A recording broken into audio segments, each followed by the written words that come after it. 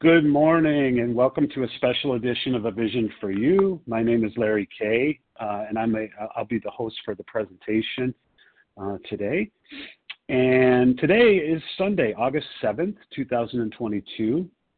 Let me give you the share ID numbers for Friday, August 5th for the 7 a.m. Friday morning meeting. That number is 19,262. That's 19262. And for the 10 a.m. meeting, that number is 19,263, 19263. This morning, A Vision for You presents We Had to Fully Concede. So when we first arrived to the rooms of Overeaters Anonymous, it's important that we recognize that if you are indeed a compulsive overeater, food is not your problem. You know, we learn it's actually the solution to your problem. And we don't see the truth about the food because we're only thinking about the relief that comes when we eat. And that's why the OA program, which is the implementation of the 12 steps, is more than just about not eating. It's really about it. I mean, among other things, about finding a comfortable way of life that doesn't include needing our alcoholic foods. And so there's a big difference between just not eating and being happy about it, being content about it. And there's a mention of another aspect of alcoholism in step one. It's the unmanageability. And sometimes we refer to that, it's the spiritual malady, untreated alcoholism.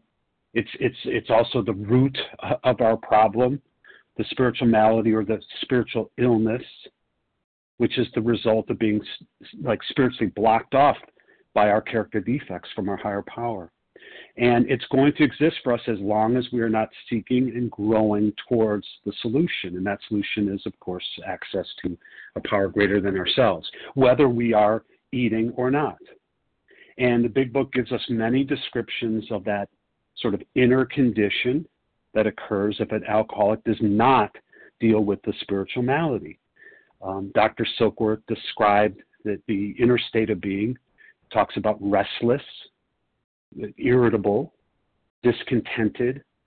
Page 37 in the Big Book describes the condition as nervousness, anger, worry, depression, jealousy.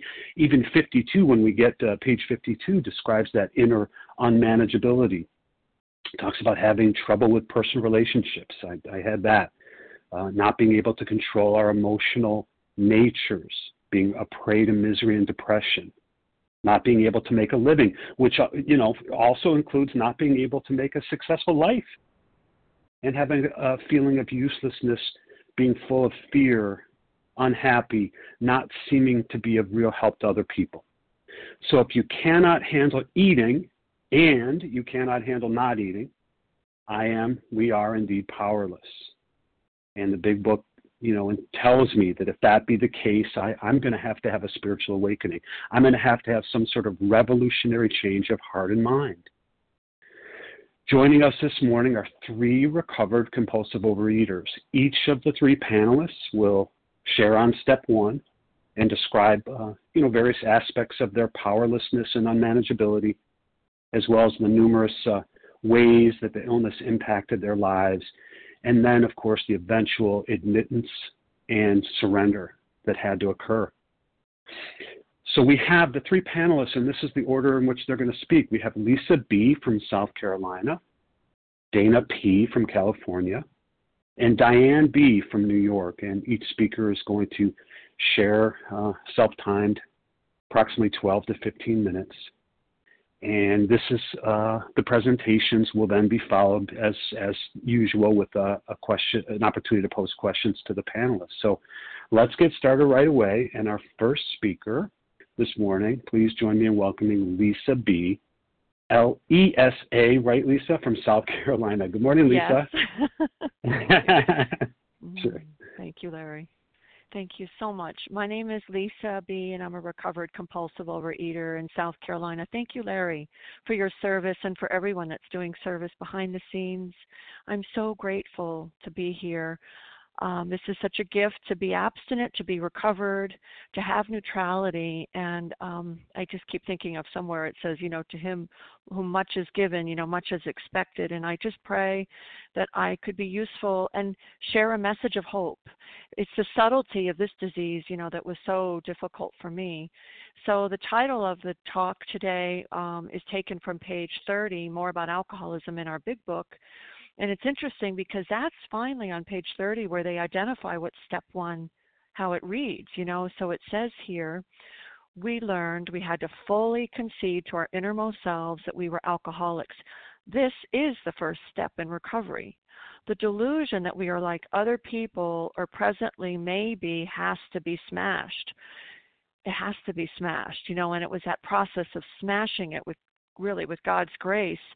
So I wanted to share a little bit about my journey. The spiritual malady, I was so aware of that probably from age 6 or 8, just a feeling of restlessness and the irritability and an extreme amount of discontentment. My mother used to say to me, nothing is enough for you, Lesa, nothing is enough for you. And I remember experiencing an altering of my mood. When I was 15, I ingested a liquid substance, and from then on, I knew that, it was possible to have a different feeling. And, food did not become something that I was really aware of until I got into college. But when I look back, I remember having a binge buddy in high school, and she introduced me. She said, Lesa, sweet and salty foods are really great together, like mint chocolate chip ice cream and Charles potato chips, And I remember taking comfort in that, and we would have a binge fest, every weekend. And I remember eating cookie dough and things like that. And on my way to school, I would go into the dime store and steal candy. I definitely had a fixation with sweets. But really what began to happen for me, the big change is when I got into college, and my roommate, I went away to school in my junior year of college, and my roommate said, let's go to the pool, and she saw me in a bathing suit, and she commented how I was skinny fat.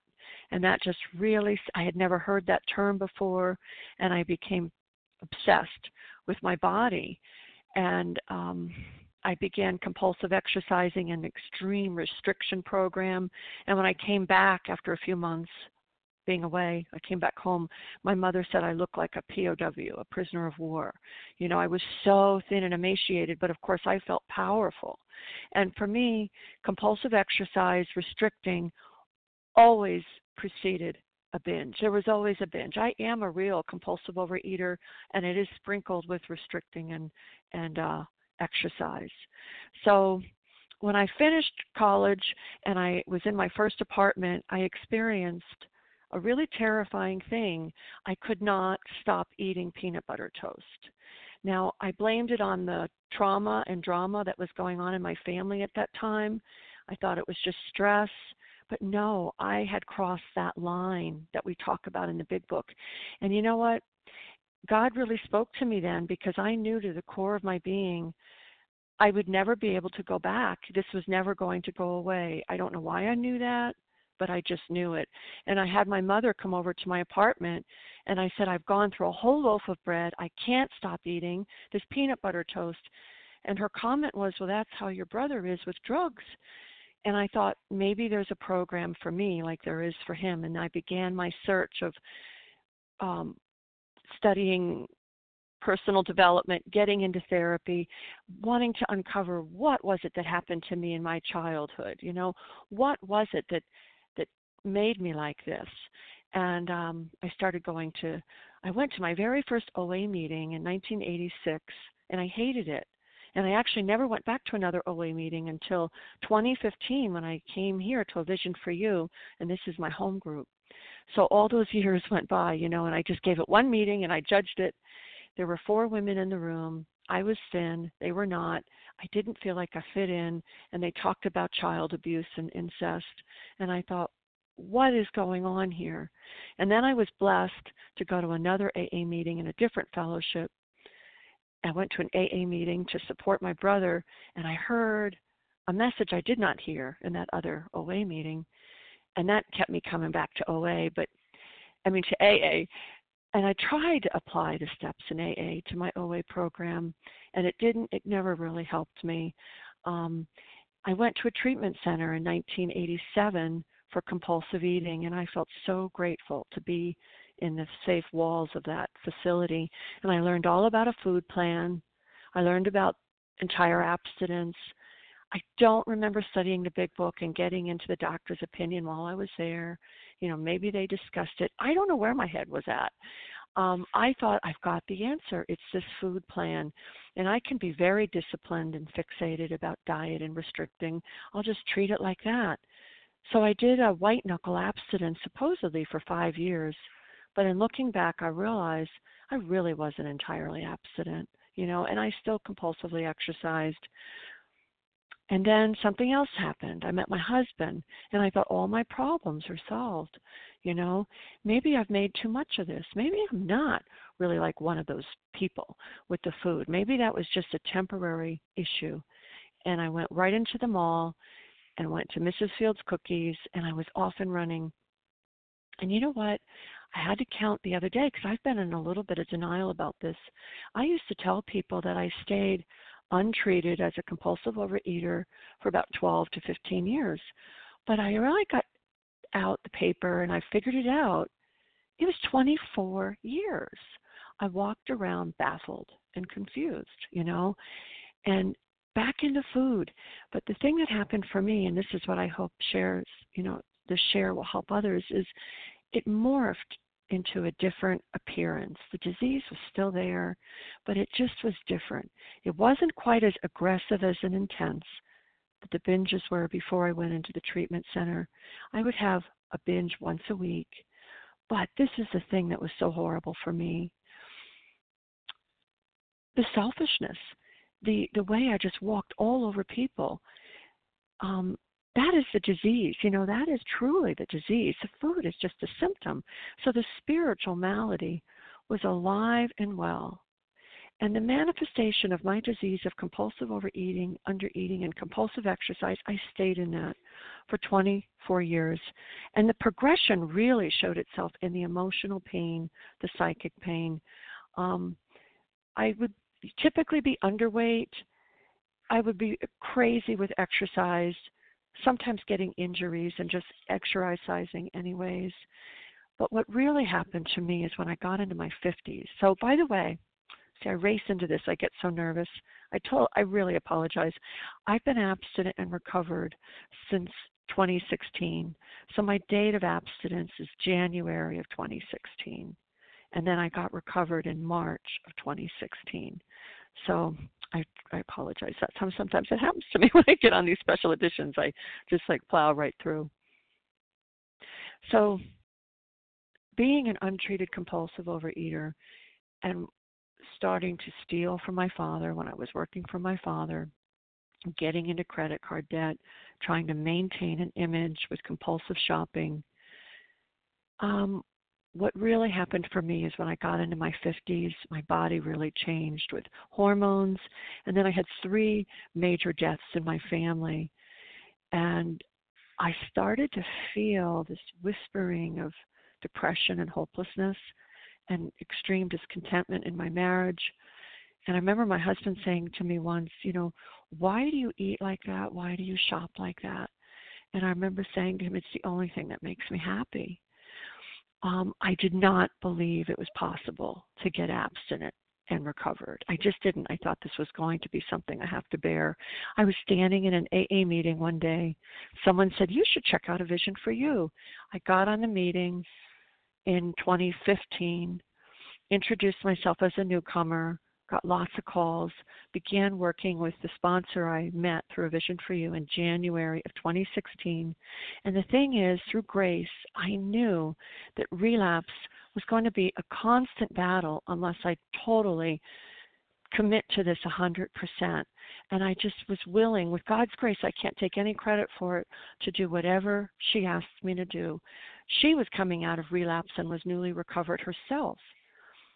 And I learned from her experiences coming from being recovered to relapse that I just didn't want to have to go through that. So I learned from her. When she said that she did something, I wanted to do it. When she asked me to do something, I did it. The way I identified my alcoholic foods, which is so key, was going through the doctor's opinion with her and really listening, of course, doing it in a state of abstinence, listening to the podcasts on abstinence and praying like my life depends on it, and going through these steps even though I didn't feel any different, even though I didn't really understand it. I just kept doing it, and we did it quickly. By the time I was 3/4 of the way finished with my 9th step, something amazing started to happen. I could feel unblocked. And then I knew that I was recovered. Working intensely with others right away in a very intense way has been so key for me. Getting active in service has been so key for me. Growing and enlarge my spiritual life with the shepherd of my soul, the lover of my soul, my creator, getting reconciled with the God of my understanding, having a vital spiritual experience on an ongoing basis has been key. Looking at the liquids that I'm ingesting, including caffeine, continuing to have entire abstinence and live in these steps like my very life depends on it, because it does. It's the subtlety of this disease that will always take me out, minimizing, I don't need to do that inventory. I don't need to share that 10th step. I do what I don't want to do. If it seems too small, that's when I call. If it seems too big, that's when I call. I work with others that are recovered and that are new, and I do a huge amount of inventory. So I'm just about out of time, but I've been able to make amends with my husband verbally. I've been able to make financial amends, living amends. Today I am the happiest I've ever been, and the relationship with my higher power is the greatest blessing of it all. So I hope that helps someone, and I'd love to take some calls if there's something I skimmed over that you'd like more information on. So I pass. Thank you so much. That was Lesa B from South Carolina. We're so appreciative, Lesa, of your heartfelt share. And yes, you were helpful, at least to me. I'm sure many others. Okay, so again, if you got on the line a little bit late, we have 3 panelists. We just heard from Lesa B, and the title again of the presentation this morning is "We Had to Fully Concede." So they're sharing these recovered compulsive overeaters on step 1.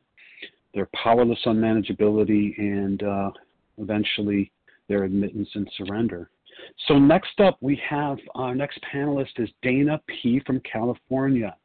Dana, good morning. Good morning, Larry. Can I be heard? You can. You're coming through great. Thanks, Dana. Awesome. Yeah, thank you so much for your service and everything you do. And, so I'm Dana P. I live in California, and I am recovered compulsive overeater, purge bulimic. And I'm so grateful to be here this morning. And, it's the funniest thing when I had the request, if you will, when Leah reached out to me about speaking today. Immediately I went into fear and started my character defect lineup, make up a story, tell her why you can't be here, what blah, blah, blah, blah, blah. And it's also odd or God, as they say, that I did have plans to go on a retreat this weekend, and those plans changed. So I had no quote-unquote excuse, but, certainly in my disease mind, I could have made up an excuse. And when I go into the book, because that's where I go, that's where my answers are in this book. On page 67, it says, notice that the word fear is bracketed alongside the difficulties, and on it goes. And the sentence that just hops out and jumps up and down at me is, it was an evil and corroding thread. The fabric of our existence was shot through with it. And seriously, that is the source of my suffering, the fear. And I thought that I could control this fear, even so much as up until yesterday, I literally wrote out an entire presentation that I was going to give, so I would be prepared, and so I would be in quote-unquote control. And what I've learned through the process of this program is that I have a tool, and it's an inventory, that fear inventory, and I have to give it to God. I have to really sit down and be quiet and have a look at what's going on. And so I'd just like to take a moment and take a breath and say, God, help me today, my beloved, help me, hold my hand, be with me, speak through me. Take away this fear of being judged, fear of not sounding like I think I need to sound, like not making sense, being jumbled up, making up a story to look good. Take away these difficulties, this struggle that I have, so that I can be of service, so that I can be of help, that they can see that this power comes from you, this love comes from you, through me. And this way of life that I live now is because of you. Help me to see that I'm simply an instrument of your love, of your power, of your presence in my life. Thank you so much. And thank you all for indulging me because it really helps me. And at risk of cross-talking, I'm so grateful to the share that came before. And some of the things that I could totally relate to is the peanut butter toast thing. I went back to it. I'll share a little bit about my story because we are on step one. And that's what it's about, admitting powerlessness and what does it take to get there. But that our lives became unmanageable and where I got to. So just a little bit of sharing about that. And before I do that, I like to go back to the book again. I always like to go back to the book and the doctor's opinion, the very last paragraph on XXXVIII, I guess it's 28. Dr. Silkworth, in his letter, he says, I earnestly advise every alcoholic, every addict I will put in there, to read this book through, and though perhaps he came to scoff, he may remain to pray. And so I would encourage you, because I'm speaking to the newcomer, and that's what this program is all about. It's really step 12. And it's not that we get there and then we're done. It's that we continually work the steps. Every morning I wake up in step 1, admitting that I'm powerless. I'm powerless, and it says over alcohol, but really serious, I am so powerless over my thoughts, powerless over my emotions, and the only thing that I have any choice about is how I respond to that. And if I'm not responding in a positive way, if I'm not responding through the use of these tools and this book, then my life is totally unmanageable. And I step on people's toes. It's just really, my life has been self-destruction. And I came in here very alone, without any friends. I had driven everyone away. And I came in here looking for friends. And what I found was that my friend, my best friend, is my higher power that lives in me. And I call him Beloved Master, that guides and directs my life. So I'm going to go back a little bit to my story and what happened and how it's been interpreted in my experience. And again, as Lesa shared, my abstinence date from compulsive overeating and purge bulimia is May the 17th of 2020. So I'm really new to this, excited about the potential moving forward, and being able to help more and more people recover as a result of working these steps through this book. But I came in fear. I came in here in fear and loneliness, aloneness, and believing that at some point in my life I would die alone and I would be suffering alone. And so it was that fear that brought me here, that my life was completely unmanageable, but it was really the fear. And so I started out at age 17 on a crash diet, very similar to what I heard shared. And I hadn't really thought about prior to that, but my sister and I had kind of been binge buddies. And my sister also had some experience with eating disorder behavior, and I believe that she still does. I believe that she is definitely one of us, but that's not my place. I can only speak for myself. So immediately within 3 months of losing significant weight, going from 120 pounds down to below 90 pounds, I took up, as Bill shares in his story about the stock market crash and that people were jumping from windows and that he wouldn't do that. And then two pages later, he's swaying before the window and he's in fear of jumping out or falling out in his drunkenness. 3 months later, from the time when a woman shared with me about that I was so full of food that I wouldn't be able to drink any beer at this huge party that my boyfriend at the time had planned for me on my surprise birthday, I heard her say, well, just go stick your finger down your throat. And at that time I thought how disgusting that was, and she was so skinny that she looked really sick. And I thought, wow, she looks really sick. And she is really sick, and I made that judgment. Well, 3 months later, there I was. I had compulsively overeaten what I thought at the time was a lot of food, and my stomach was totally distended because it wasn't used to having food in it. I'd been starving for 3 months. That it took me some time, but I was able to vomit that bread.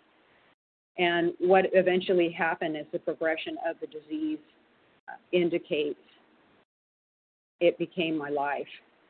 Binging and purging, and the flip side of that being restricting, compulsively exercising. And it was my existence, and I'm 60 years old now, so I went through stages of that. And little by little, it got progressively worse. The time between the restricting and the compulsively exercising and the compulsive eating and purge vomiting, sometimes it was 1 day, sometimes it was 1 week. At one point, the restricting and the compulsive exercising went on for 11 years. And then my mother passed away, and I went back into compulsively overeating and purge vomiting. That lasted for about 9 months, and then my brother passed away.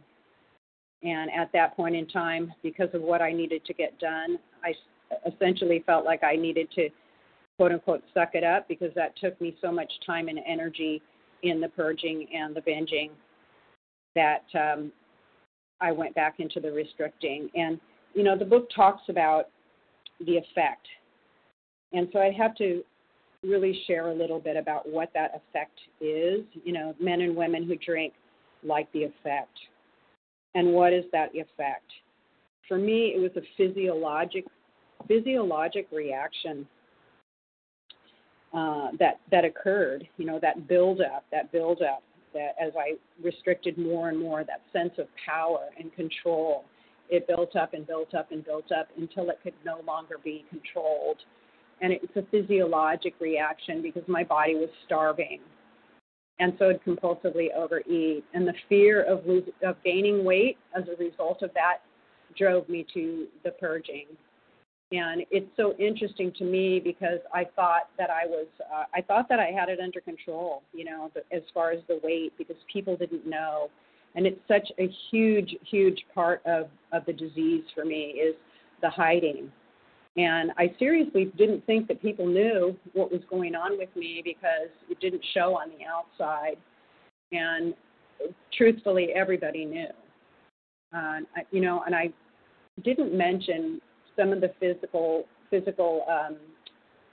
problems that occurred for me, and even starting in the 80s. So all of this compulsive eating and purging started in the early 80s. And at that point in time, within a relatively short period of time, I started having multiple problems with my teeth.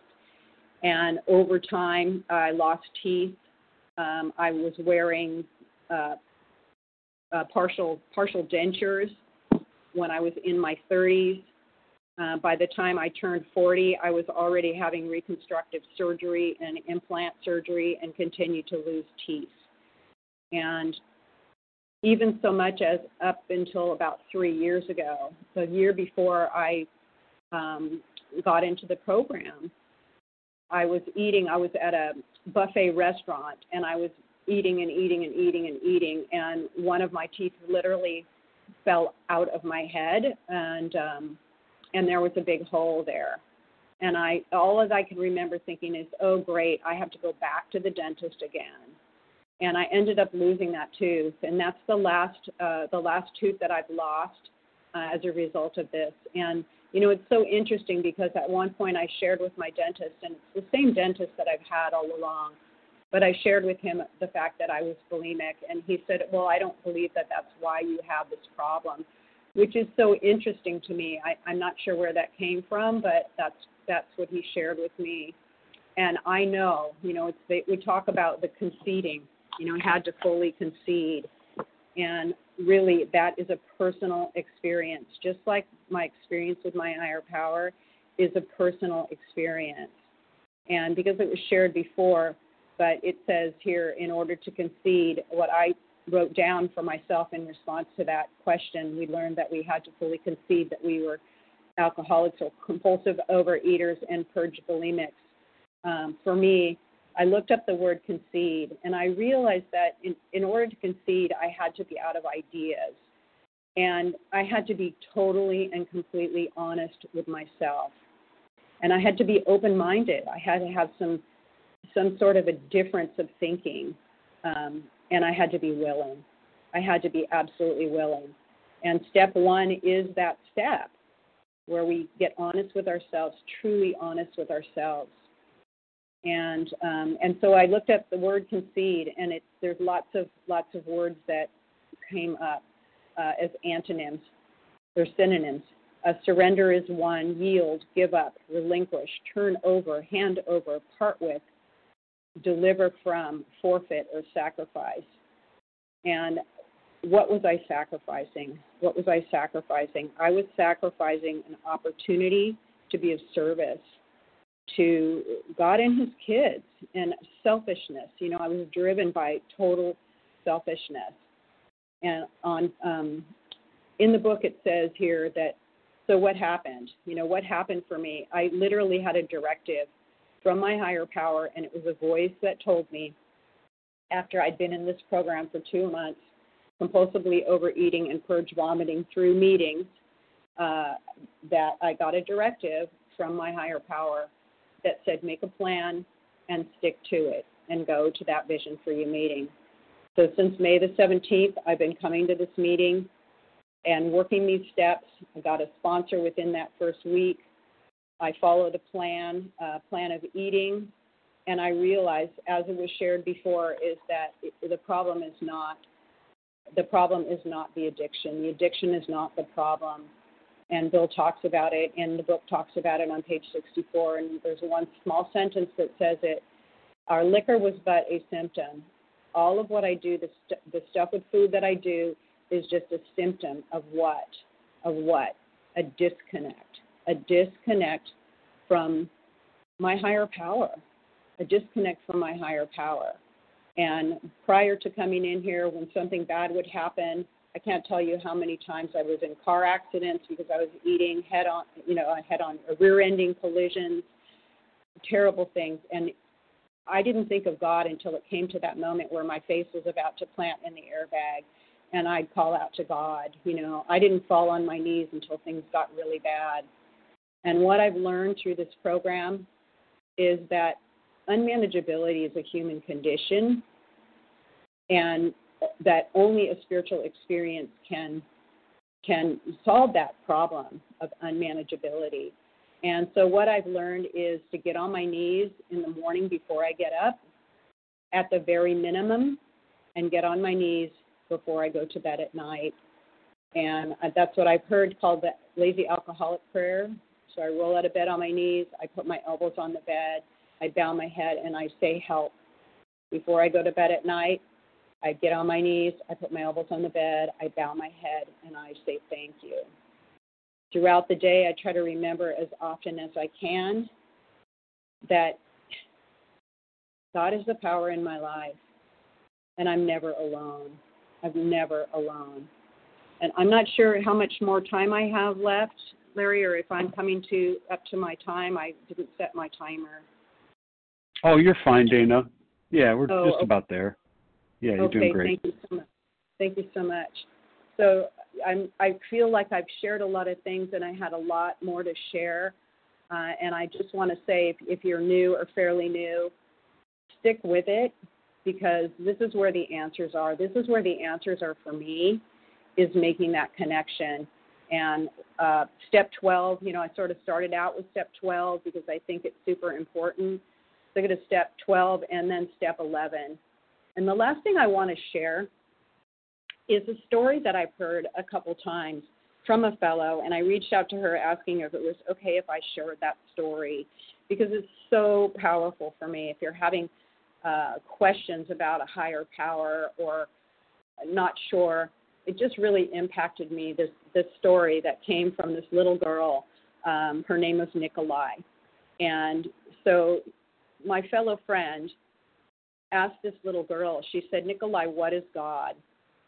And, God is a word, right? And I'll share just a little bit about me and that idea, is that God is a word, and we use it sort of loosely. But I say turn that word around, and it spells dog. Dogs have so many qualities of my higher power, of my God. Think about, dogs and how unconditional they are, and they always come back. I mean, you could literally smack them with a board, and they come back. Maybe their tail goes between their legs for 30 seconds, but then it starts to wag again because they're just looking for love and looking to you for that. And rolling over, they surrender, they roll over, and they expose their vulnerable spots.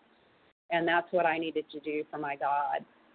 So anyway, she said, Nikolai, what is God?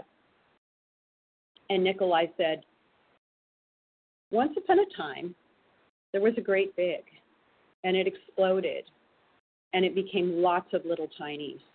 And I'm a little tiny, and you're a little tiny, and mommy's a little tiny, and daddy's a little tiny. Such simple wisdom from a little child.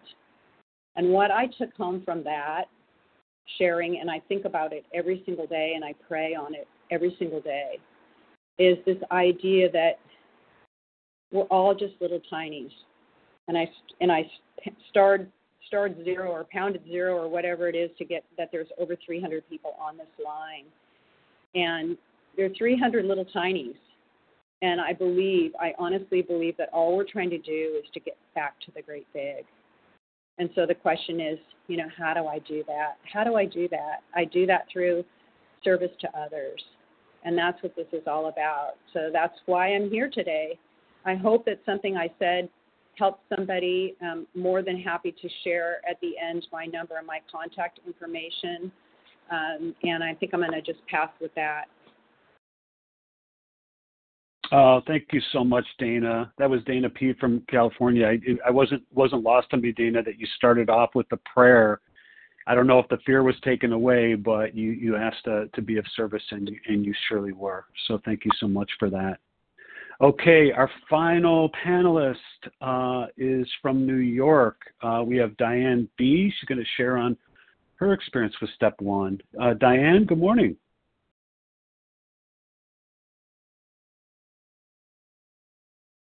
Star 1, Diane.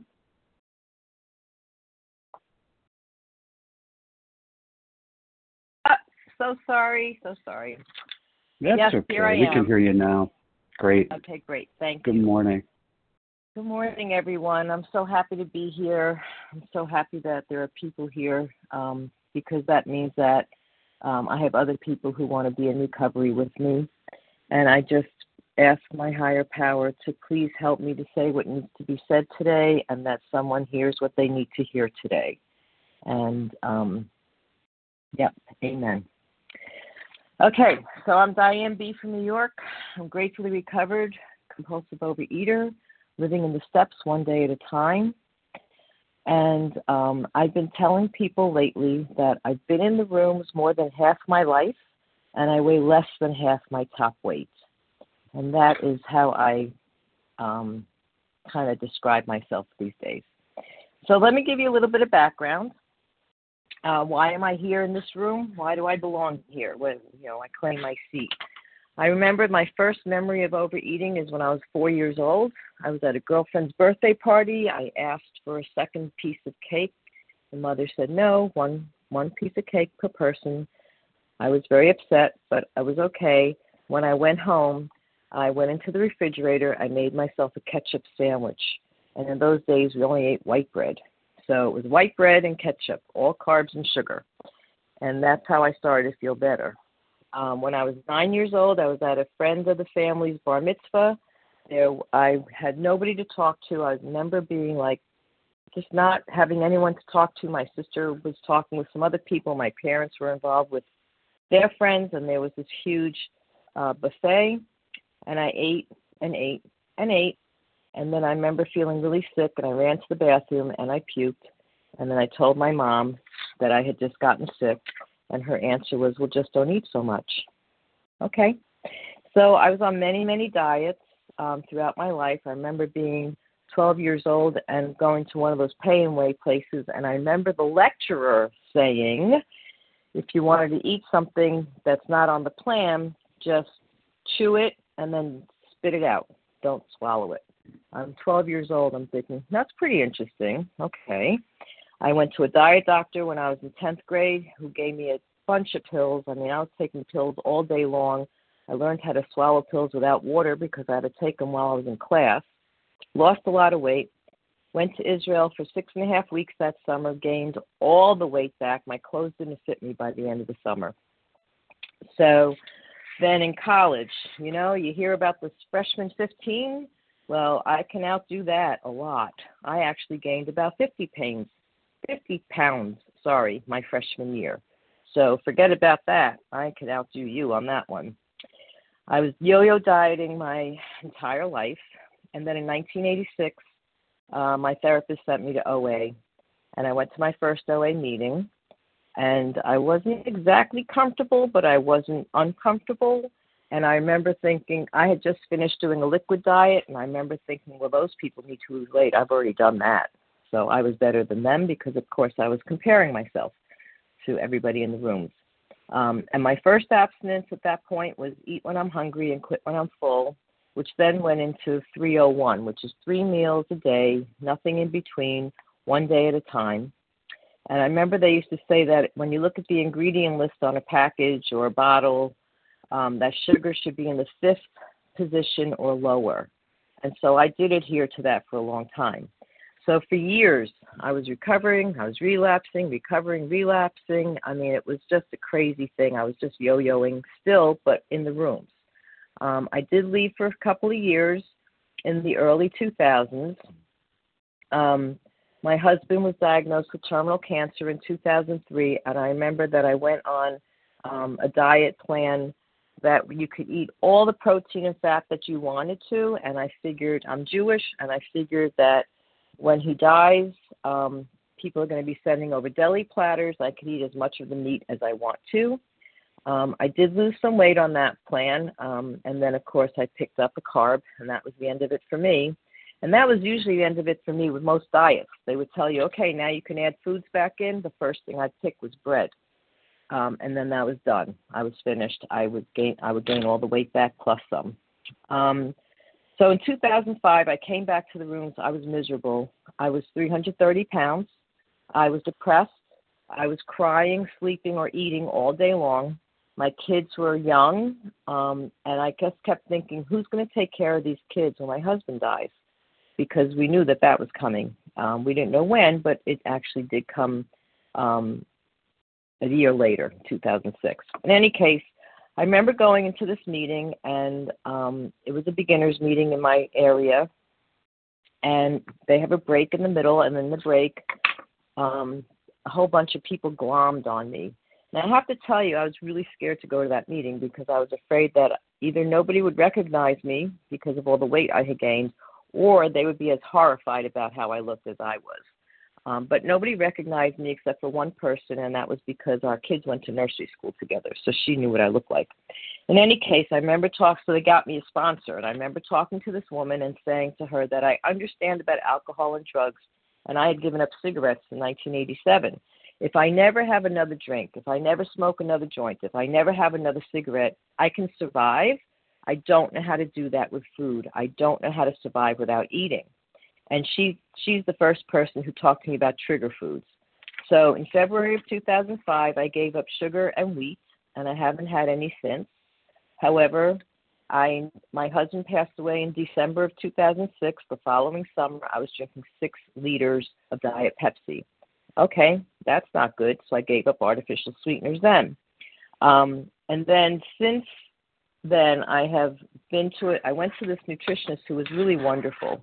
The one that I went to when I was 330 pounds, she told me if I wanted to have Oreos for a snack, I should just eat 100 calories worth. I'm like, what's that? Like 100 calories of Oreos? That's sounds like a bite to me.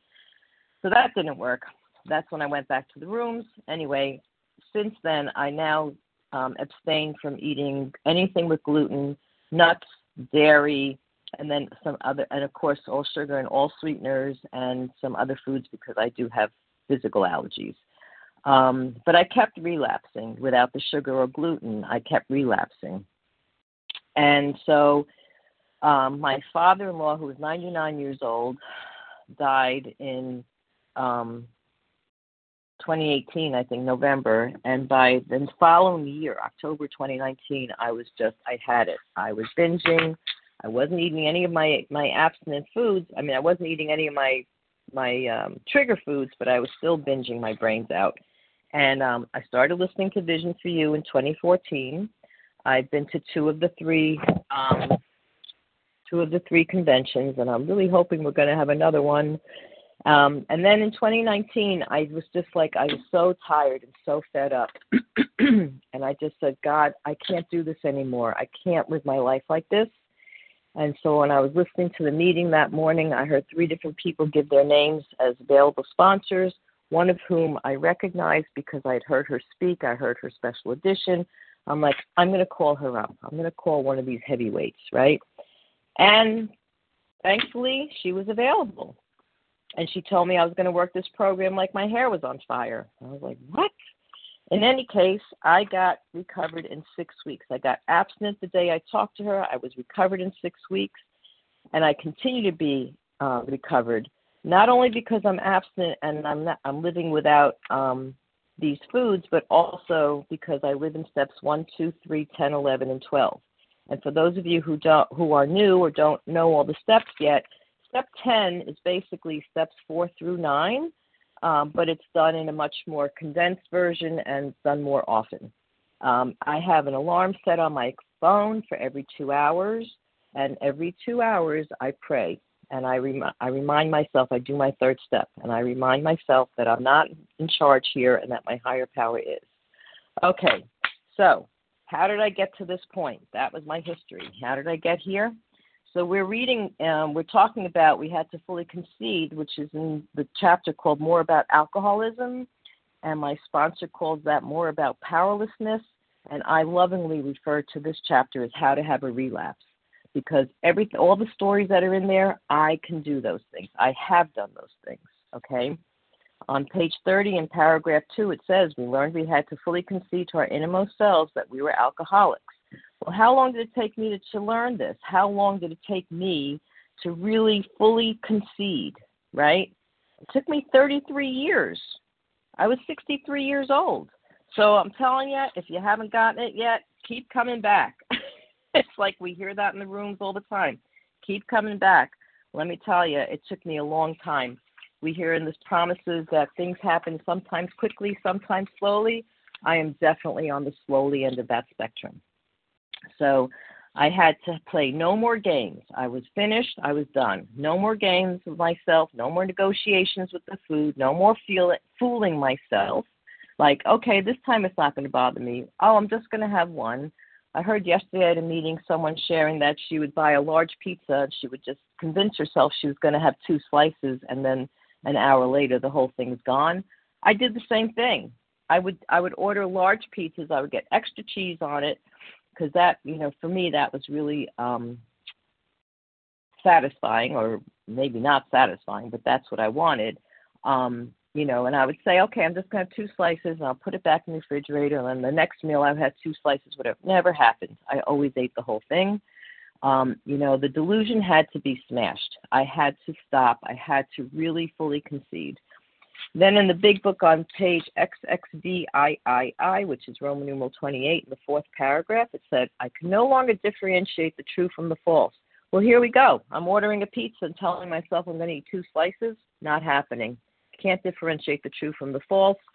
And then again on page 31, it says self-deception and experimentation to try to prove to myself that I'm an exception to the rule always led to relapse. That was me. It's like, oh, it's okay. I can beat it this time. It's not going to hurt me this time. I haven't had any in 3 months, so I'll be okay. Well, that wasn't true at all, right? And it always led me back to the relapse. Plus, I have to say that not only was it the food, but I wasn't doing steps 10, 11, and 12 on a regular basis. I mean, I was talking to people and I was sponsoring, so I was doing step 12 sort of. I would pray and meditate on step 11 in the morning, but I never did my evening review. And step 10, I hardly ever did because I was always too embarrassed. I would always think, oh, I should know this by now. I'm 55 years old. I'm 62 years old, however old I was. I should know this already, but I didn't. And so I wouldn't do 10 steps. And that always led me back to, in combination with eating my trigger foods, that would lead me back into relapse. So then in the OA 12 and 12 on page 3, it says, so much experience in trying to control our eating, but someday soon we'll again find the strength of character needed to limit our eating excesses, and this time we'll keep them under control. How many times did I think that this was the diet for me? This is the one. This is the last house on the block. This is the one that's going to do it for me. It never did, because I really hadn't really truly admitted that I am powerless. I had not fully conceded to myself, to my innermost self. That was just not going to help. On AA 12 and 12, page 21, 3rd paragraph, it says, absolute humiliation, utter defeat leads to liberation and strength. Well, this sounds really good to me. I want to have liberation and strength. I don't want to be a slave to this food anymore. But how do I get this? And, these are really very definite words. Absolute humiliation, utter defeat. Those are pretty strong words, right? But this is what I want. How do I get this liberation? How do I get free of this disease? Now, I want to say that I'm not cured, and I will never be free of this disease. But today I have a spiritual program that helps me to live with it and helps me to live in a recovered state on a daily basis. And that to me is so important and so vital. Well, how hopeless was I? I was really hopeless. I told you I weighed 330 pounds in 2005. My doctor wanted me to have bariatric surgery. I did some research like, that's not for me. I know it's okay for other people, and then other people have done it, but that was not going to be for me. And then I went to this nutritionist, and I told you already, who told me that if I wanted to have Oreos for a snack, I should eat 100 calories worth of Oreos. That's not for me either, right? So I'm going back to the rooms. Back to the rooms I go. This is where I found out about my trigger foods in 2005. Okay, when I came back in 2019, now I've been reading the big book since 1986, because when I started in 1986 in Atlanta, Georgia, we didn't even have an OA 12 and 12. In fact, the first book that came out, I call the OA 12, because it only had the steps, didn't even have the traditions. So everything that we used, except for a few pamphlets, was big book and AA literature. Okay, so in the big book on page XXX, Roman numeral 30, paragraph 4, it says, the only relief we have to suggest is entire abstinence. I don't know why I never saw that before, and if I did, I was like, I'm the exception to the rule. I'm going to go right back to what I said earlier. Not me. This is not for me. I don't need to do that. I'm okay, right? So when I started with this new sponsor in 2019, she and I read the doctor's opinion. She gave me podcasts or special editions to listen to. And we really had a really heart-to-heart conversation about entire abstinence. And she made me write this list of foods, that any food that I couldn't control, tried to control, binged on, anything. Even though I hadn't had sugar or wheat in many years, she said, put those foods down also. Oh, my God, my list must have been 2 pages long. I could binge on anything. If I was in the mood, I could binge on chicken and broccoli. Like, that's just depending on my mood, but I put everything down. Okay. And then on the AA 12 and 12, page 24, it says that we must hit bottom first. Well, I needed to be desperate. I needed to be so desperate that I would do anything. And I was finally desperate in October of 2019. And I have to tell you, when COVID hit on my birthday in March of 2020 and everything shut down, and I lived in New Rochelle, New York at that time, and that was like the ground zero for COVID in New York, and everything shut down overnight, I was so grateful that I had recovery. I was so grateful that I was abstinent because it was the perfect storm. I didn't have to go to work anymore. I was isolated by myself. I could stay in my pajamas or sweatpants or whatever all day long if I wanted to. I wasn't going out. I wasn't seeing anybody. I was having my groceries delivered, and it's never the same people who deliver. So if I were to order ice cream or whatever every time, nobody would really know, right? I became so grateful that I was recovered. It also gave me an opportunity to do so much more service, to be on meetings every day. I learned how to use Zoom. I am not a computer person. I worked in nursery school classrooms with children with developmental delays. We did not use computers or any kind of tech in those rooms, and not in my work. So I had to learn all this stuff, but it was just an amazing experience for me. Even though it was very hard for me to be isolated after a few months, it was very trying. But I was so grateful that I had, in 2019, gotten abstinent and recovered. So then, goes on to say on the 12 and 12, OA 12 and 12, page 4, it says, whatever the cause today, we are not like normal people when it comes to food and eating behaviors. You know what? How many times was I trying to fool myself? How many times was I saying to me, oh, that's not me, right? I'm an exception to the rule. I can handle this. That person, is whatever, but I can handle this, right? Well, that wasn't true. I really had to admit that I couldn't do it. So then I learned that, again, entire abstinence, and again in the OA 12 and 12, it says, I must abstain from all foods and eating behaviors that cause me to eat compulsively. I can't do this by willpower alone. I must have higher power. Ding, ding, ding, ding, ding. Oh, my God, where have I been all these years? Why didn't I see this before, right? My books are so marked up, underlined, highlighted, notes in the columns. The cover pages of my books where they're, it's like a blank page, is like I have lists of pages and what the keywords for me are. Like, I've done this I've read this stuff so many times. Why didn't it get me? I don't know. Higher power had a plan for me. I didn't know what it was, and I wasn't always happy about it. But here it is, right here in the OA 12 and 12. And then finally, it says that this brings me back to, So then finally, I just want to say that this brings me back to entire abstinence. Entire abstinence, not only the foods themselves, but the ingredients of the foods and the combinations of those foods. So, for example, when I was binging in relapse and I wasn't eating sugar or gluten anymore, I could binge on potato chips. I could binge on popcorn, high fat, salty. I could binge on these bars, these whatever, that are made with dried fruit and nuts, right? Oh, my God, they're so sweet, and they're so, for me, like chewy, like they're really everything that I like. I could do those, but I really needed to look at the food and the ingredients and the combinations.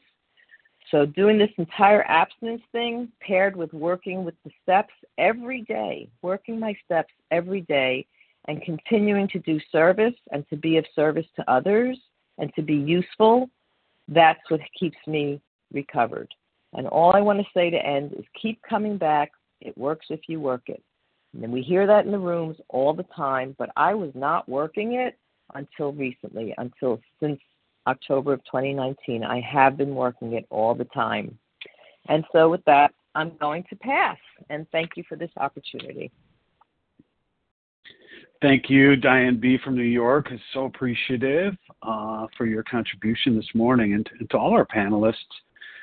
We're going to now transition over to the opportunity for you to pose a question to one of the panelists or all three. So with that, what I'd like you to do is press *1 if you have a question. Questions only, please. And give me your first name and last initial. Who has questions for our panelists?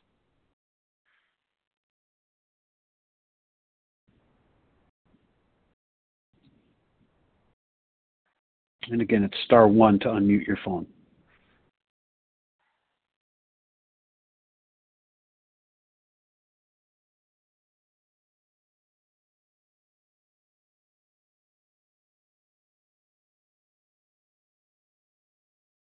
Oh, okay. Hoodie, I was just told that for some reason it's not unmuting, so people can't unmute themselves. So hi, Larry K. Try again. It's Katie G. Okay. I just got in, but there might be a lot of people. Katie. But I do have a question. If I can put my name on the list. Okay, so let's hold on one second. Hold on one second. So I have Katie, and go ahead with the other names. Savannah G. Johanan. Maria B.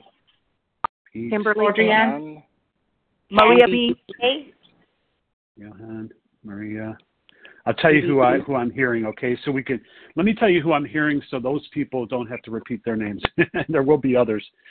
I obviously heard Katie. I heard Savannah or something to that effect. I definitely heard Pete. I heard a Kim, Johan, and I believe there was a Maria. Who else? Who did I miss? Judy D. Judy. Brenda A. Brenda. Andreas. Camille G. Andrea. Was that Andrea? Andreas. Andreas. Great. And who Camille else? G. Camille. Kimberly. Yeah. And Kimberly. Let's stop with Kimberly for the moment, because we're going to go to the top of the hour here. So we'll see if we can get everyone in thus far. So I heard Katie, Savannah, or I may have botched that. I don't think I can botch Pete. Kim, Johan, Maria, Judy, Brenda, Andreas, Camille, and Kimberly. Those are the people I heard. If you're not Katie, if you'd be kind enough to mute yourself again by pressing *1. But if your name is Katie G, we want to hear your question. Hi, Katie. Good morning. Hey, sorry for the technical difficulties. Thanks, Larry. Hey, guys. Katie G. Lisa and Dana, I hear a lot about putting down sugar and flour. I want to talk about addictive food behaviors as being part of abstinence. I hear that both for you. I was hoping you guys could walk me through that, because I want to hear more about what your process of abstinence is with the addictive food behaviors, aka I think I heard underweight, I think I heard exercise bulimia. Could you go through more of that? Thank you. Yeah, I can start. This is Lisa. Thank you, Katie, for your question. Well, the compulsive exercise, really God took care of that because I had a injury and then I needed to get open heart surgery. So I was really out of commission from any compulsive exercise for 5 years, and that took it away. And then I had to get into physical therapy slowly.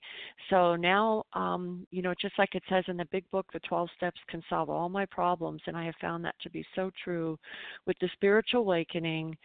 I don't want to have anything ever with, this is all, when I say I don't want to, like, it's not that I have the power. With God's grace, God has given me a gift to not want to do anything that is going to bring that barrier down, that's going to separate me from this power, grace, because lack of power is my problem. So compulsive exercise would be a definite barrier for me.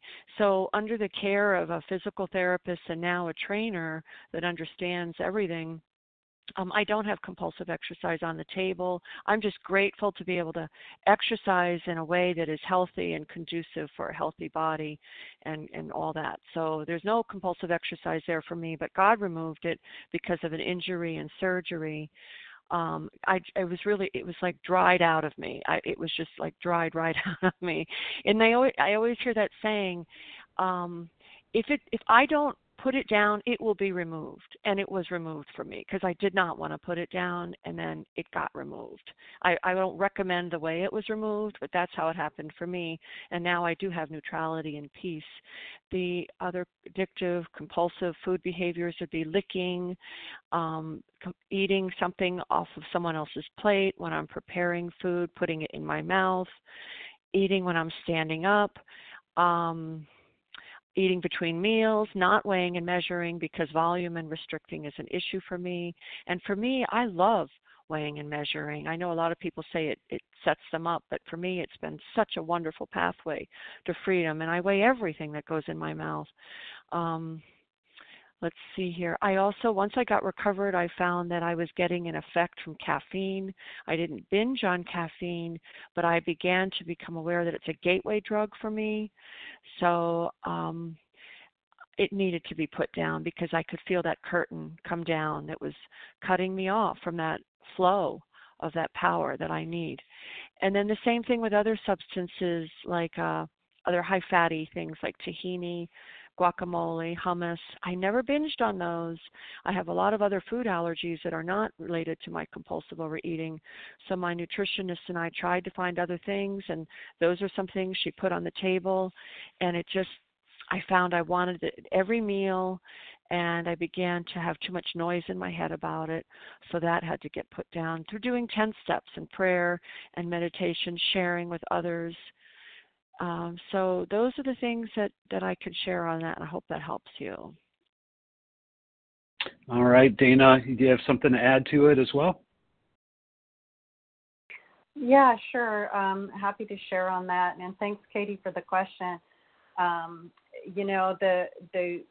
part about, for me, going back to what was shared previously about weighing and measuring, so much of my disease around I would say compulsive eating. People talk about compulsive overeating, and we sort of define our disease on that level. For me, it's so multifaceted. And, as I was sharing about vacillating between the two different ways, and I didn't complete the experience of what happened and how I got here. And I was in that restrictive, compulsive exercising phase after my mother had passed away, and then before she passed away, and then going back to the binging and purging, and then before my brother passed away, kind of sucking it up and getting, quote unquote, getting control again, and then losing the control ultimately after my brother died, which was my cycle of, oh my gosh, so he died in 2018. So for 2 years, literally all I did was binge and purge and go to my work. And that was literally my existence for 2 years. So when I got into program, the idea of, quote unquote, having control, so weighing and measuring and all of that was very, very attractive to. I call her the scared little rabbit, the anorexia girl, because she's a scared little rabbit. And it's something that was very dangerous for me. I do weigh and measure certain things, but I don't get very, super, super tight about it.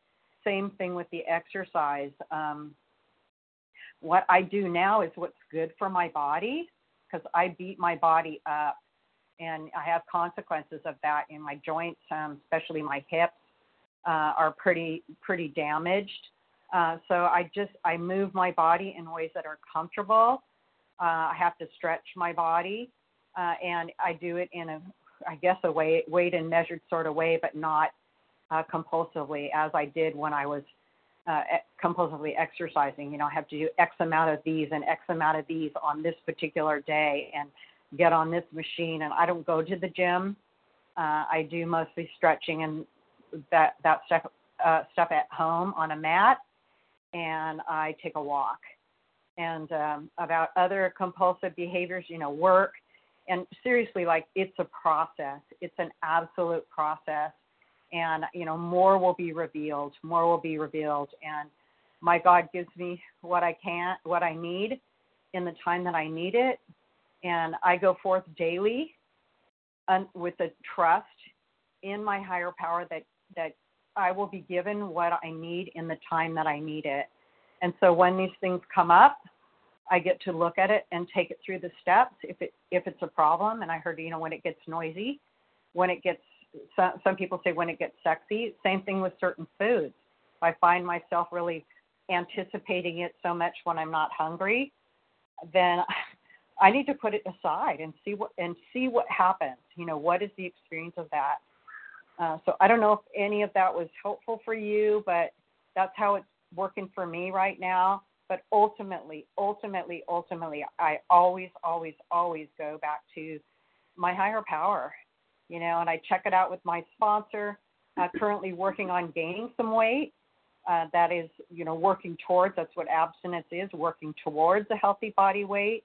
So I'm working towards gaining weight now, taking suggestions. So I have a person who's my quote-unquote food sponsor that has a very similar, so getting with somebody that has a similar experience as you, whether they're even currently dealing with it or on and off, because, I'm recovered, but I'm never cured. So that's always going to be there. I know it's always going to be there, that impulse to, take away something, restrict something. Oh, I don't need to eat that thing today, and take it off my list so I can eat less. And so, yeah, and I don't have a scale. I don't compulsively weigh myself. I used to compulsively weigh myself, and I'd go to the gym, and I would get on the scale when I would drink a cup of coffee, really strong coffee, and eat some horrible yogurt that was like full of products like, fake sugar and that type of stuff. And I would go to the gym and I would weigh myself, and then I would compulsively exercise and I'd weigh myself again, compulsively exercise some more. I'd pee. I'd weigh myself probably 5 times every morning at the gym. It was scary, crazy. And, I weigh myself once a month now, and in that way just to know what's going on, so I know that I'm not losing and that I am gaining as what is needed. So, yeah, I hope that was helpful, and you can certainly call me. I know we've been trying to connect, and I'll pass.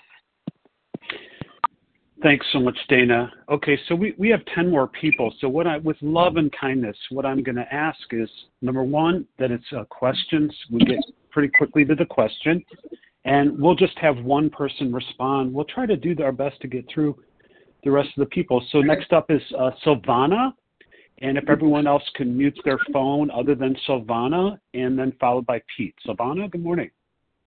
Good morning, Larry. Thank you for your service. This is Silvana G. from Pennsylvania, compulsive overeater, and I was curious to know, any of the three, what your constructive nightly review looks like. Okay. Your step 11. I think that question's pretty clear. Why don't we hear from Diane B? Diane, I can take that. Yeah. Sure. This is Diane B. I can take that. So thank you. This is a great question because I didn't do the nightly review for such a long time.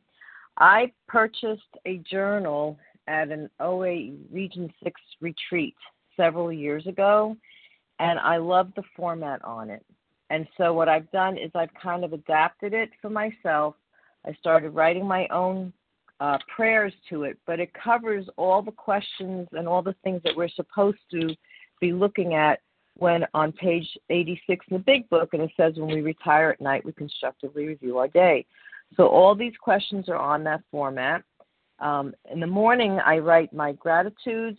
I write something that I like about myself. I write something to keep in mind today. There's a section for notes. So when I'm listening to the meeting, sometimes I'll jot down some notes. But basically, in the evening, I just follow all those questions that are on page 86 in the first paragraph. And I'm happy to share the journal page with you. If you contact me later, I will happily send you a copy of that. So it's really just all these questions. Thanks so much for that, Diane, and for the question, Silvana. Pete is next up, followed by Kim. Good morning, Pete. Good morning, Larry. Thanks for taking the meeting. Appreciate your service. My name is Pete B. I'm a compulsive overeater, recovered today by God's grace and mercy in Pennsylvania. My question is to any one of the panelists that feels compelled to answer it. What is the injurious aspect of my alcoholic foods? Is it the phenomena of craving, or is it the sense of ease and comfort that comes from ingesting it? Okay. Does any of the panelists want to take a crack at that?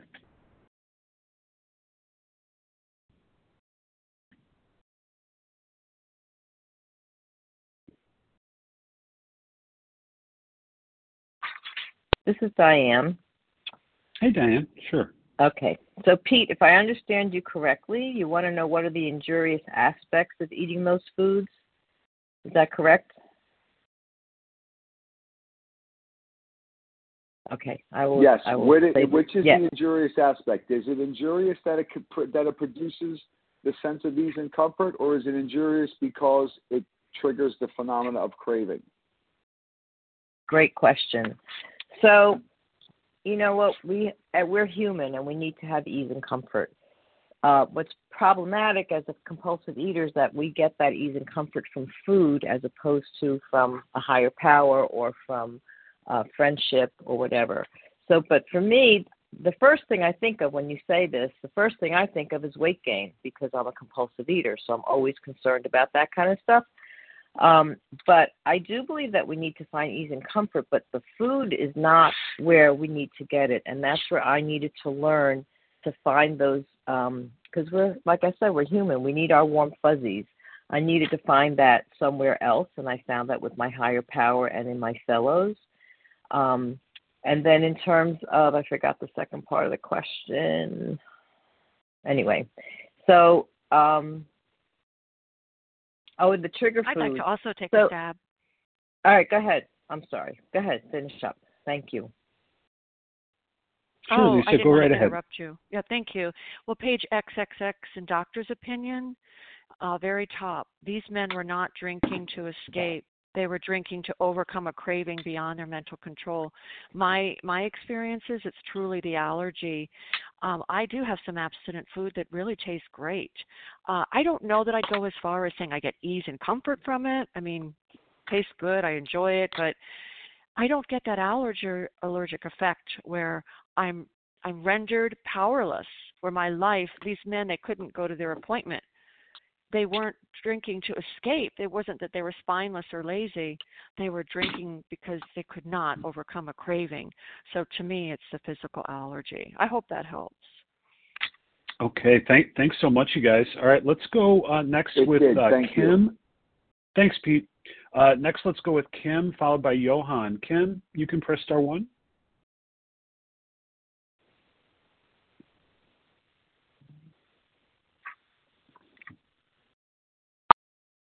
Okay, and maybe I didn't hear Kim, but let's go now with Johan, followed by Maria. Johan, good morning. Hi, good morning, Larry. Thank you for service. Great to hear you, and thanks to the women for great insights on step 1. And I'm wondering, when you start to work with a new sponsee, what do you suggest as a daily program for them when they go through the steps? I mean, they don't have access to 10, 11, and 12 just yet. And what do you suggest as a daily program for them as they go through the steps? Thank you. Does that make sense? Does anyone want to take that question?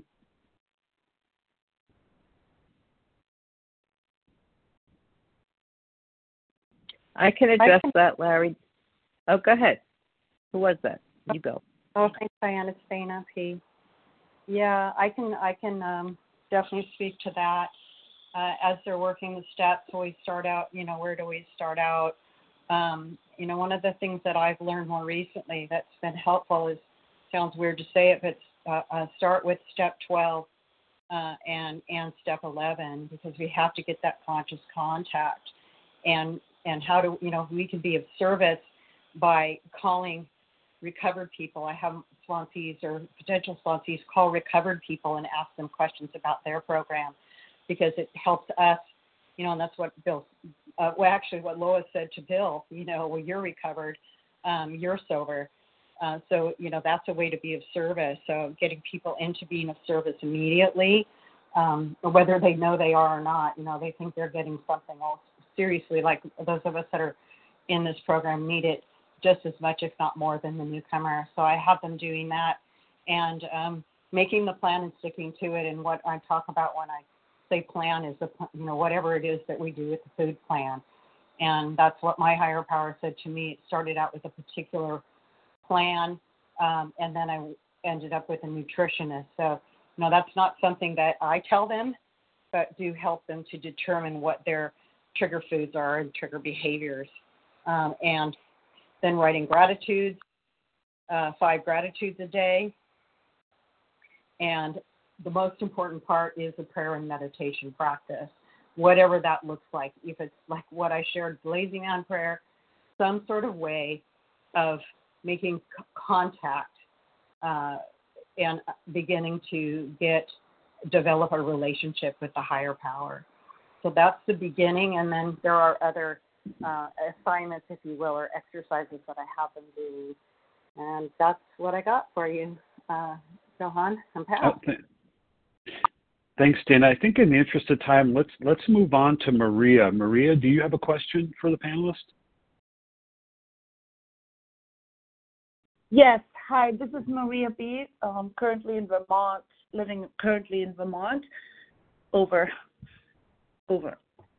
I'm Austrian, really, from Austria. Anyway,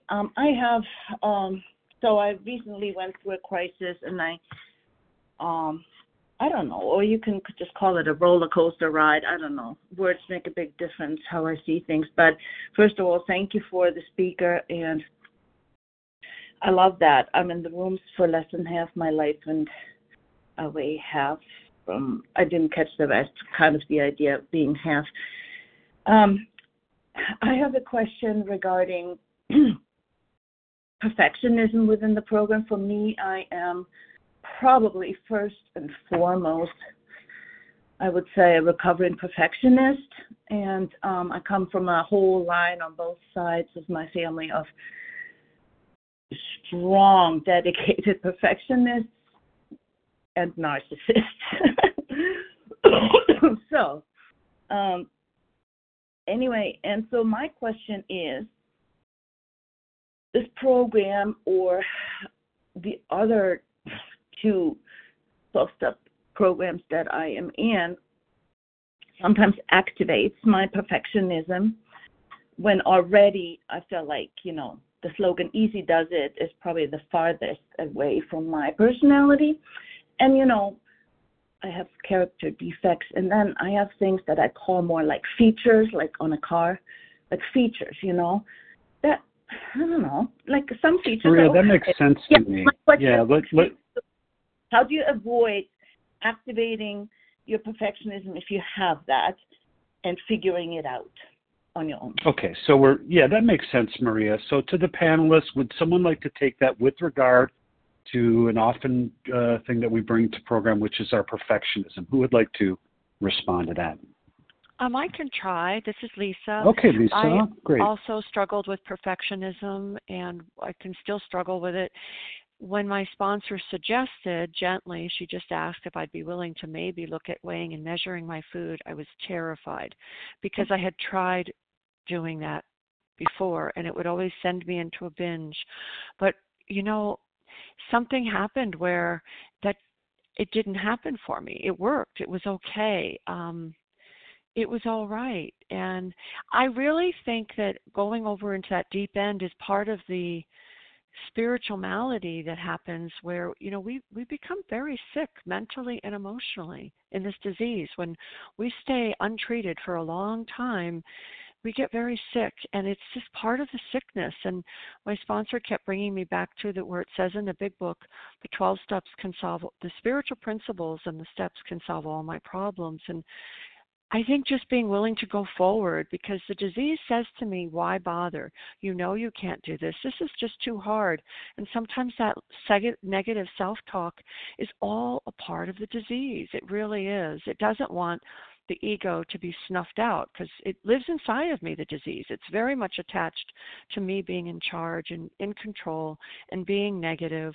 What the program asks of me is a kiss on the butt compared to what the disease asks of me. And I'd rather listen to what the program asks of me and just go through the discomfort and trust that the solution, I'll be restored. That's step 2. I will be restored. So I hope that helps. I pass. Yeah, thank you so much, Lesa. Okay, in the interest of time, let's move forward with Judy, followed by Brenda. Judy, what question do you have? Star 1, Judy. There you go. Can you hear me? Can you hear me? I can. Yep. Okay. First, I want to thank everyone today for their service, and my question is for Dana, who began with saying that fear is the source of her suffering. And I'm going through step 5 today. And I also have a life driven by fear, worry, anxiety, the feeling of aloneness that Dana also mentioned. So quickly, I'll just pick up where the last fellow said, but how specifically to Dana, when you, I still feel the fear too often. And I'm doing the work as I'm going through the steps. So, Dana, how do you avoid activating a fear, worry, or anxiety? And if during the day you're doing something and that fear or that thought of worry comes in your head and all of a sudden you find your body reacting to it, maybe you're starting to sweat a little bit, you feel your heart racing a little bit. So what do you do when that happens to you? I think that's really clear. That's very clear, Judy. Okay. And also, how are you today with the idea of aloneness with your how are you in social situations today? Oh, thanks, Judy. Thanks, Judy, so much for the question. And I'll say it again, it's a process, but here I am, right? We're in a social situation. I started out with some fear, and what you're talking about, the physical reaction, it's physiological. And what is it physiological? So we start with everything starts with a thought, and one of the things that I had a lovely conversation with a woman in program about, she said, don't believe any of your thoughts. She said, try it for 30 days. Don't believe any of your thoughts. And I was just like, wow, that is so cool. So and I've been practicing that, and it's so interesting. But looking at when I start feeling something in my body, this anxiety, the building of it, I have to look at what's the thought behind it. And so it's kind of like the second column when we're doing the 4th step. Here's the fear and what is the cause. So looking at what the cause is. And if it came from something, childhood, whatever, it's like, okay, I'm not 5 years old anymore, and sort of working through it along those lines. But ultimately, doing those prayers like I did at the beginning, taking it to God little by little, by little by little, it's changing. And I can't even tell you today how much less on the Richter scale, if you will, the level of the fear and the anxiety. But for me, it was that, run away and hide, run away and hide. And they're all reactions that come from what we call the animal brain. But what I know is that, I'm not an animal, I'm a human being, and that's what makes us different. It's the will and the power of the will, and that gift of the will that was given to us so freely. It's what I do with my will. So I turn my thoughts to God, and I turn my thoughts to how I can be of service to another. Because when I'm running and hiding, I am not in service to another. It's totally selfish, save me, save me, save me. And so I have to start really focusing on how I can be of service to others. So that's how it's changing for me. And again, like I said, it's a process. I don't think the fear is ever going to go away, and or elements of it. Once again, recovered, never cured. And I have a solution, and it's in this program and in these rooms. So thank you so much for the question, Judy. It was beautiful. Thank you. Thanks, Judy. Thanks, Dana. Okay, next up we have Brenda, followed by Andreas. Brenda, good morning. It's your turn. Good morning. Thank you, Larry, for your service, and thank you, all panelists, for your insight. This question is for Deb. Deb, I'm struggling with abstinence. I am a compulsive overeater, food addict. I have experienced recovery, and I am currently in a relapse. And I am finding that my binging, there's not a food I will not binge on. Alcoholic food, non-alcoholic food. And I'm wondering what you did to stop the binging. I am a quantity eater, and I'm famous for eating a couple of pounds of cauliflower. It doesn't make any difference. And I'm eliminating one food after another, but pretty soon there's not going to be anything left. Yeah, Brenda, that seems to make sense. And there wasn't a Deb. We have Lesa, Diane, and Dana. I'm sorry, Diane. Diane. Okay. All right. So Diane? Yeah, you bet. Diane, would you want to take that question? Good morning. Good morning, Brenda. Thank you so much for this question because I've certainly had my share of relapse. So when I started working with my sponsor, the first thing we did was we identified my binge foods, which I see here that you're doing as well. And I am also a quantity eater. So my sponsor convinced me or suggested strongly that I start weighing and measuring all my food. And my nutritionist had given me like a food plan with different measurements. And my nutritionist said that I didn't have to weigh and measure my vegetables. But my sponsor told me because I am a quantity eater that I should also weigh my vegetables. So I started doing that. I was very willing to do whatever it took. So I started weighing and measuring everything, and I still weigh and measure every time. When I eat in the house, I do weigh and measure everything that I eat, and I carry my lunch with me. The first couple of days, I was kind of feeling kind of wonky, a little bit hungry, whatever. But after like 2 days, 3 days, I was fine, and my body adjusted to the amount of food that I was eating. But this is only the first part of it.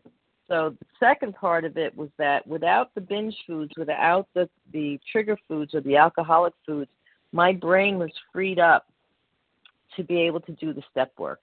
And we launched into the step work, like I said, like my hair was on fire. So I would strongly suggest that you get a sponsor who has what you want and has a strong recovery and speak with them and follow their guidance. Because like I said, and for me, I had to become willing to weigh and measure. I never wanted to do that, but I did do that. And then, of course, not having the trigger foods and working the steps, that has totally eradicated my binging.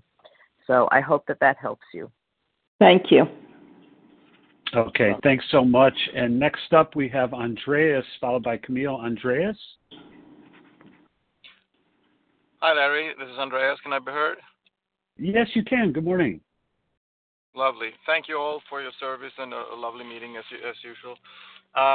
So my name is Andreas. I'm a compulsive overeater, sugar addict. I entered the program of the Fellowship of OA late 2018. I've had a couple of relapses along the way, but I'm happily recovered right now, and I sponsor as well, so all good. I've been on the same food and meal plan since I started. I'm quite happy with it. I weigh and measure like 95% of the time, with the small exclusions of long business trips where I can't really control everything, but that usually goes very well. As this is a disease that progresses over time, I have come to realize that there are still some foods that can trigger me. It doesn't trigger me to overeat, but I can feel that there is a difference when I eat them. So that can be like salty things or extremely fatty things or, traditional trigger things. Abstinent food by chemistry, but not, it's not dangerous per se, but I want to ask all of the panelists how they identify the new triggers that come after years of abstinence, where you can see that, okay, this is actually triggering me. So how do you identify them, and how do you implement those into your plan? Because the list can be very long. I can share on that. Yeah, that's fine. Lisa, go ahead and answer that. You bet. Thank you for the question, Andre, because I've had experience with it. I would love to share. I'm sure the others have experience as well, but I would love to share. Well, once I got recovered, there is a difference. Once we get recovered, there is a difference. There's a feeling of peace. There's neutrality. And when I would be eating these foods that at one time was okay, like, for example, when I would put a fat on a starch, like butter on a potato, suddenly it's like, whoa, there's a big explosion of fiesta and fireworks going on in my mouth. It just was too good. It was too crazy good, and I could tell that this is blocking me from my connection to my higher power. So I shared it with another recovered compulsive overeater. I shared it with my sponsor. My sponsor told me not to rely on the nutritionist, but to go to other recovered compulsive overeaters. And I did 10 steps on it, and I gave it up for about 30 days. Then I went and I tried to reintroduce it, and I said, no, this is just, it's too much. It's just too much. So that helped me get clarity. And the same thing happened with caffeine. And the other thing is when I start to stockpile things, like I tried having Ezekiel bread. I hadn't binged on Ezekiel bread, but I found I wanted it at every meal. I became obsessed with having 10 loaves of Ezekiel bread in my freezer. So that's when I started seeing it's too crunchy.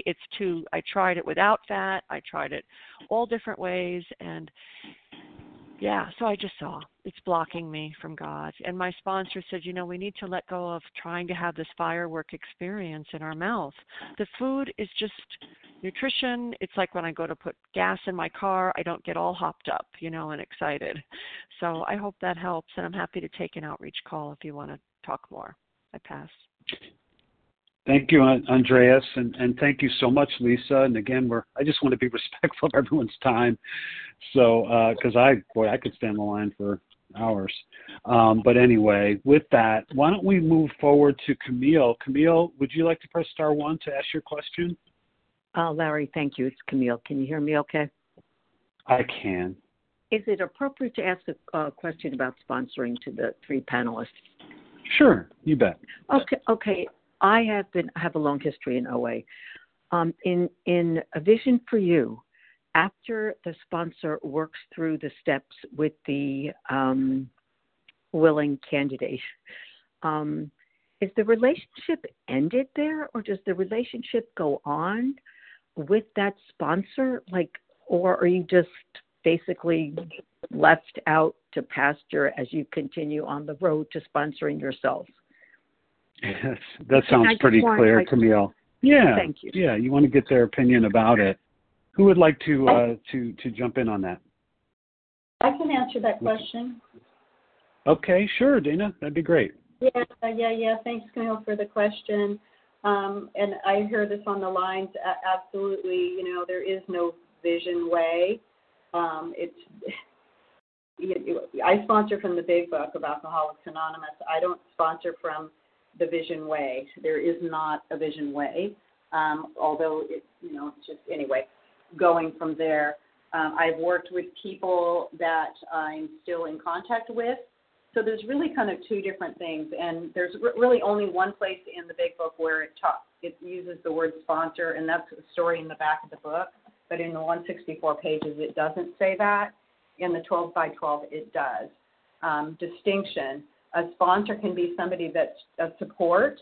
It can be an accountability partner, somebody that you just talk to on a regular basis about, how's your program going, what are you struggling with? And then there's a Big Book guide, and that's a person that takes you through the steps. And so the Big Book guide might be somebody that just takes you through the steps to where you get to a place to where you're recovered, and when I say recovered, I mean have the spiritual experience that has a connection to the God of their understanding. And, whether you continue on in that relationship or not is personal. It's between the 2 of you. So I have some sponsees that I talk to on a weekly basis, others that, and my first sponsor in OA, I haven't talked to her in like a super long time. So that's kind of my experience with it. I don't know if other people have other experiences, but I just want to reiterate it. There is no vision way. It's working the steps through utilizing the book of Alcoholics Anonymous and the 12 by 12. And there's certainly other literature, but those are the main pieces of literature that I use. So thanks for the question, Camille. Good question. Yeah, thanks so much. And thank you, Dana. And so our final question is going to come from Kimberly. Kimberly, star one. Good morning. This is Kimberly S. from Ohio, and I am back in OA again I've been through steps twice with a sponsor in the last 30 years, and I have relapsed terribly from 4 years ago, and I am having a hard time with coming up with the idea of a higher power. And every day I read my daily materials, but I still can't get there. And I wanted to hear what other people thought about that. You know, Well, that makes perfect sense, Kimberly. Sure, Lesa, go right ahead. You know what really helped me is for someone explained to me that that's totally normal. That's normal to feel that way when we're in the throes of the disease. We haven't done the work. It's an action program. So when I'm on step 1, 2, 3, I'm not going to have that connection. That's why I said before, my experience was I had to just keep going, even though I didn't feel anything different. I went through in faith, and that's why we don't sit a long time. It's the action. So the way we show that we're taking this seriously is by taking the action steps, putting the food down and trusting that it's going to happen. Like when I'm on step 2, I won't know what that relationship with this higher power is going to look like. When I'm on step 3, I don't know what that's going to look like. I know it's extremely hard to understand that, but that's how it was explained to me. And I'm sure that others can touch on it, but I know that the meeting is ending and we'll be putting our numbers out, and we could certainly share more with you. But it's through taking the action steps. That's where the promises are. The promises are not there on step 1 or on step 0. You know, it really comes at the end of step 9. That's a lot of work between 1 and 9. And the whole gift is that relationship with a higher power. So I hope that explains it a little bit more. I pass.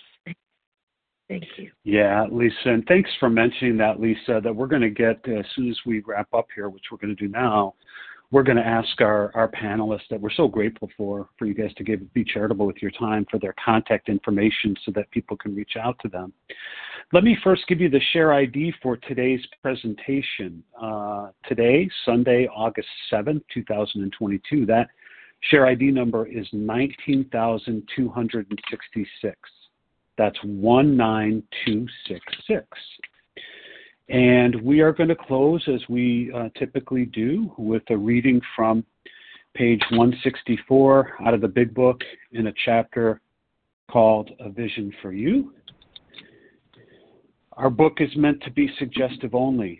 We realize we know only a little. God will constantly disclose more to you and to us. Ask Him in your morning meditation what you can do each day for the man who is still sick.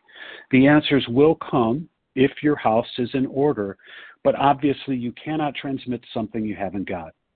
See to it that your relationship with Him is right, and great events will come to pass for you and countless others. This is the great fact for us.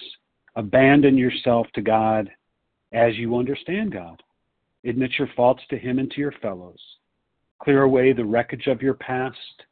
Give freely of what you find and join us. We shall be with you in the fellowship of the Spirit, and you will surely meet some of us as you trudge the road of happy destiny. May God bless you and keep you until then.